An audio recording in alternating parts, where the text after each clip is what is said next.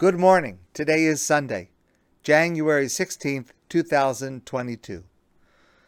Before I begin, of course, I'm sure all of us were frightened and overwhelmed and then finally relieved at the events in Colleyville, Texas, yesterday and last night. 4 members of the Beth Israel synagogue were taken hostage.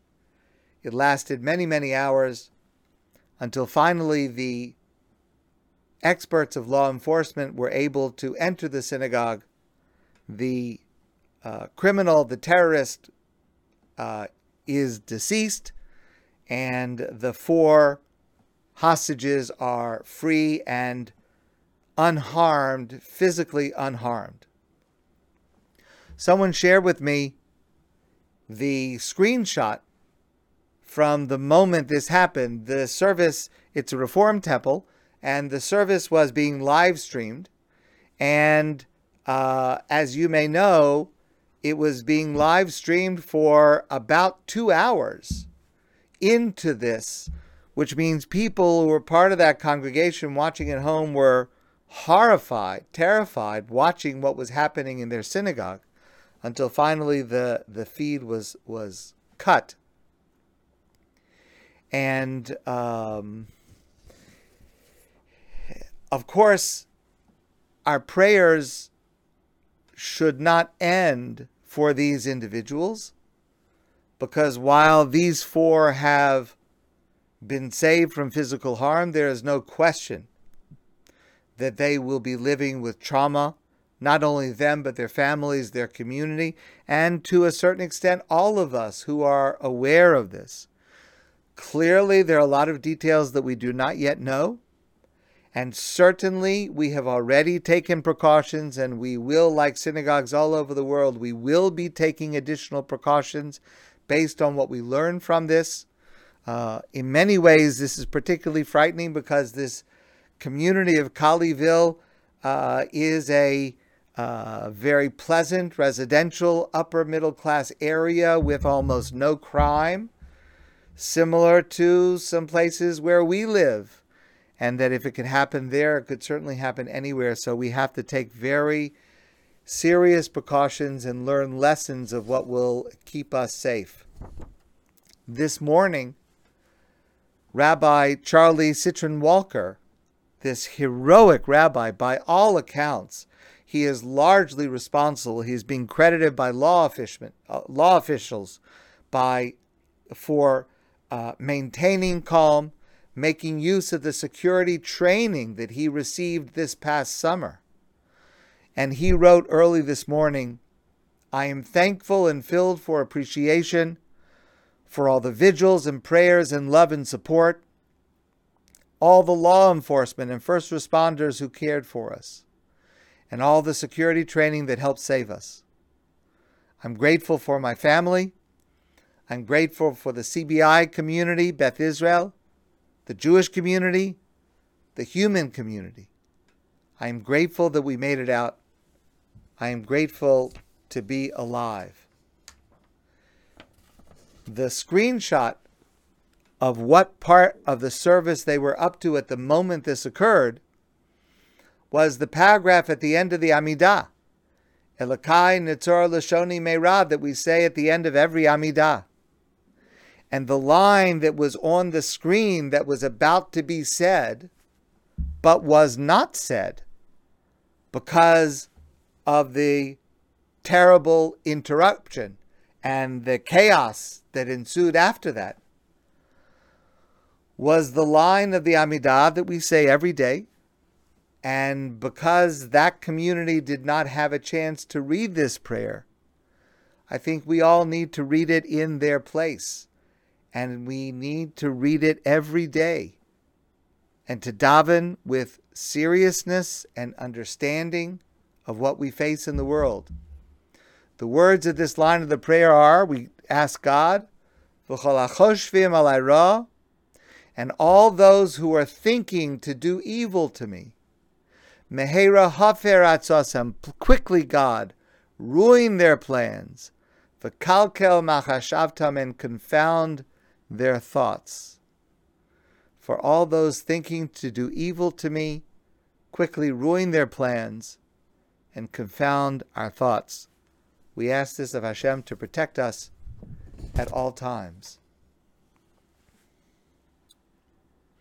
I am sure there'll be a lot more information coming out that will be very important for us to learn and to understand going forward. This week's Torah portion is the Parsha of Yisro. The central narrative of this Parsha is Aseres HaDibros. God reveals himself at Mount Sinai and speaks to the Jewish people the Aseres HaDibros, the Ten Commandments. And this revelation at Sinai stands for all time as the greatest and closest revelation of God to the entire Jewish people that has ever happened and will ever happen. As you know, every Shabbos, we select a Haftorah, a passage from one of the prophets, that connects thematically to the subject matter of the Parsha. And the Haftorah for this Shabbos is a Haftorah, a passage from the beginning of the prophetic work of Yeshayahu, Isaiah, Yeshayahu Hanavi, the prophet Isaiah.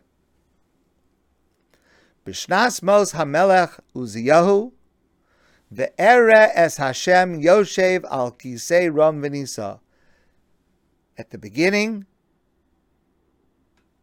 in the year that the king Uzziah died, I, Yeshayahu, Isaiah, I saw a vision of God sitting on a high and lofty throne.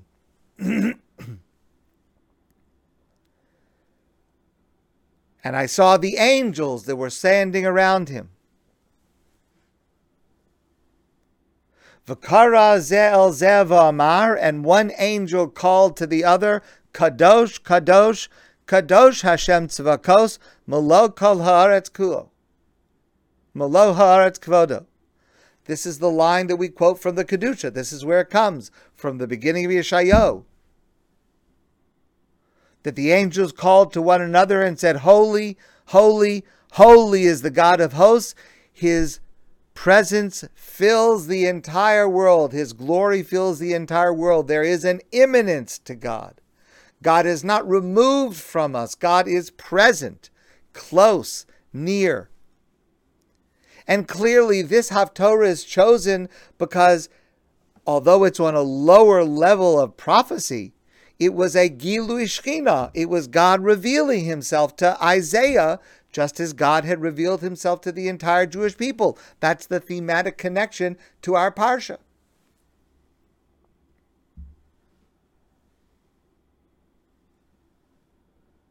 This was the first prophecy that was prophesied by Yeshayahu Hanavi, by Isaiah. V'amar, and he said, I'm sure any of us would be completely overwhelmed and understandably overwhelmed by an experience of prophecy where God speaks to us. V'amar, and Isaiah said, Oily, woe is to me, ki didmesi. Woe is to me because I am ruined. Having seen God, but I'm just a human being. Ki ish tamei svasayim anochi. I am a man, a human being, imperfect, with unclean lips. How is it possible that I will be able to communicate the word of God as an imperfect human being? That's his first reaction to his first prophecy. I am unworthy. Ubesoch am tamei svasayim anochi yoshev. And I am in the midst of a people who is also unworthy.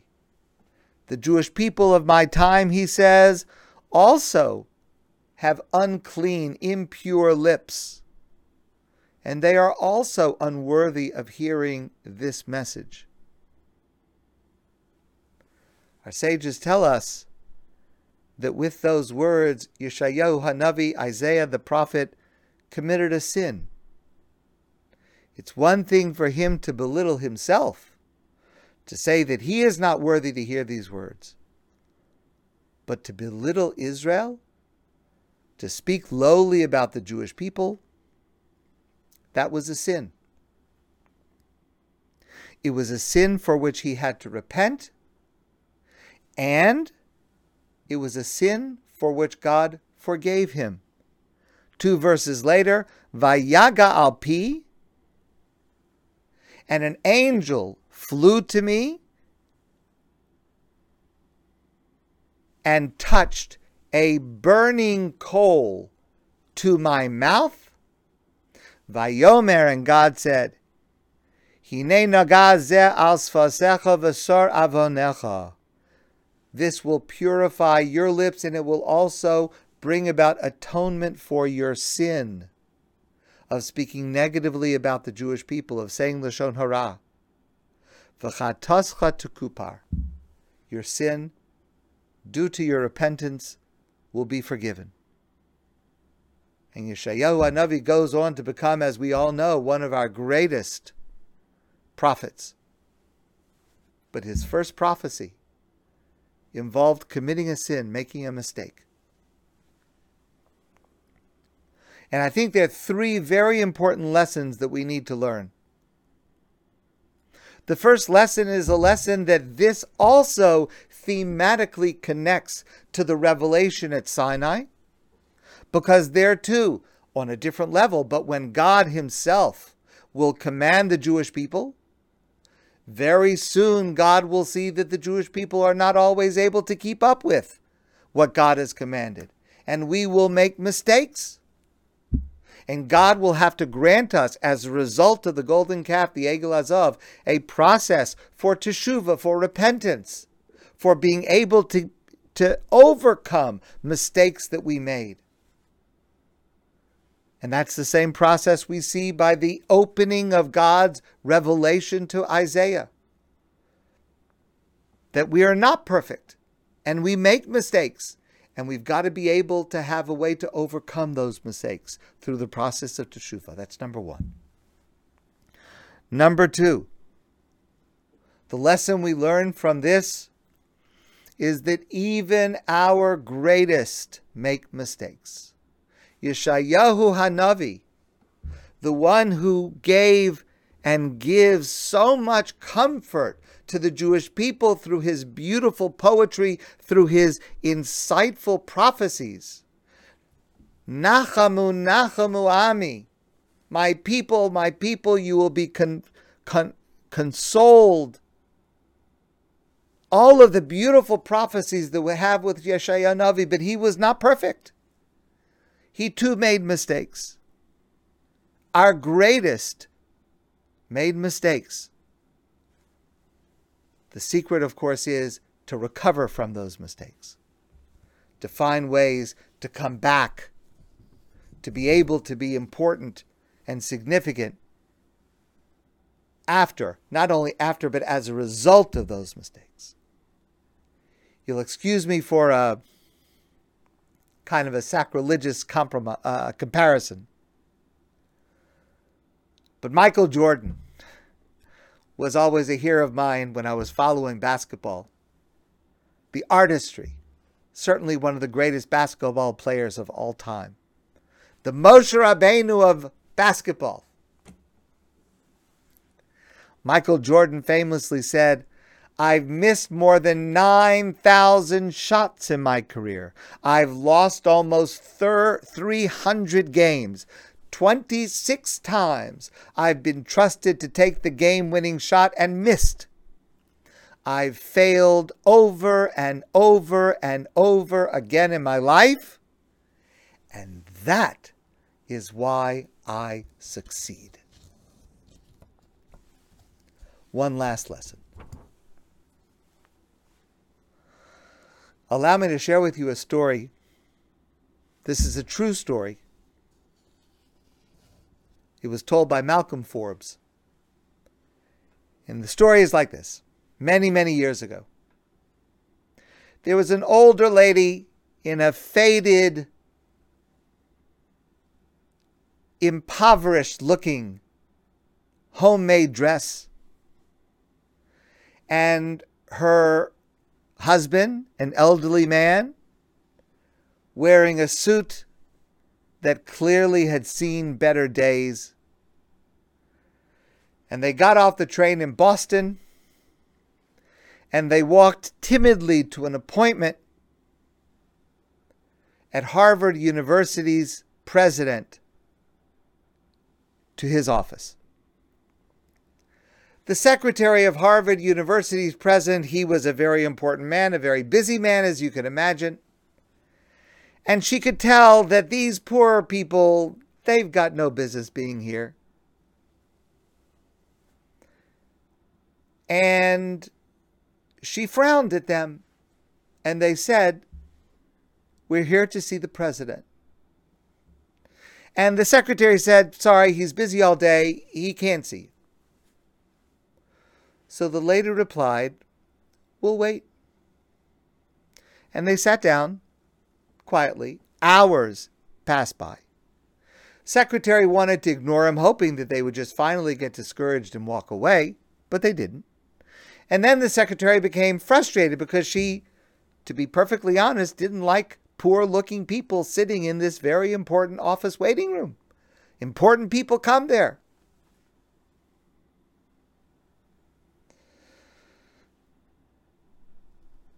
And she went in to tell the president, there's the people, this couple, they're out of place, they clearly don't belong here, but they're making me nervous, and it looks bad to the other people who are coming. Maybe if you just speak to them for 3 minutes and get rid of them, they'll go away. He was exasperated by having to interrupt his important schedule to do this, but he said let them in. He did not meet with such ordinary people, but he let them in. So, secretary shows them into the office. It is a magnificent, gigantic office. And the president is standing behind his desk with a very arrogant look, looking down not only physically, but also figuratively at this old, poor-looking couple. They sit down, and the woman says to him, "We had a son who attended Harvard for a year. He loved Harvard, and he was happy here. But about a year ago, he was in an accident, and he was killed. And my husband and I would like to erect a memorial to him somewhere on campus." The president was not moved by this. He was actually shocked. He said, "Madam," in a very not nice way, he said, "we can't put up a statue for every person who attends Harvard and dies. This place would look like a cemetery." And the woman said, "Oh no, we didn't want to erect a statue. We thought we would like to give a building to Harvard."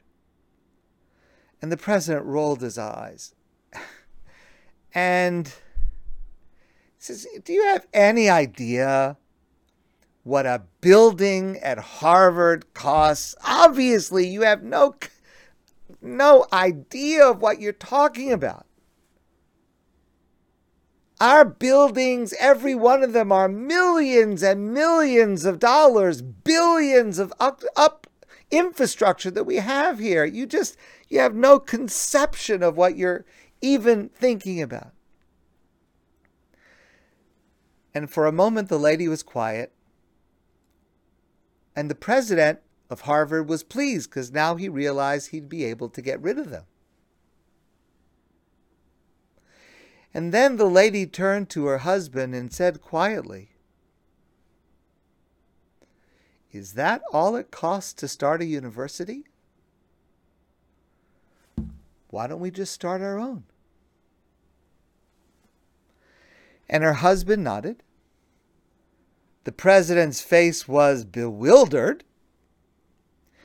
And Mr. and Mrs. Leland Stanford walked away, traveled to Palo Alto, California, where they established the university that bears their name, a memorial to a son that Harvard no longer cared about, Stanford University. That's a true story. And the third lesson to learn from the prophet Yeshayahu in this week's Torah portion: it's very easy to misjudge others by looking superficially at them. Yeshayahu made the same mistake. But in fact, the people were better than what he saw them to be. They were different than their appearance.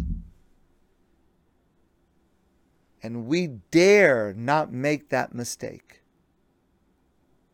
We should treat each person like a prince and a princess, first of all, because they are a child of God. But we should never assume when we meet someone that our preconceived notions of who we think they are and of what they are capable is accurate based on our superficial view of them. Because people are very different than the way we see them the first time. And that's the lesson that Yeshayahu Hanavi learned at the very first prophecy he prophesied. My friends, I want to wish you a great day, and I look forward to seeing all of you soon in person.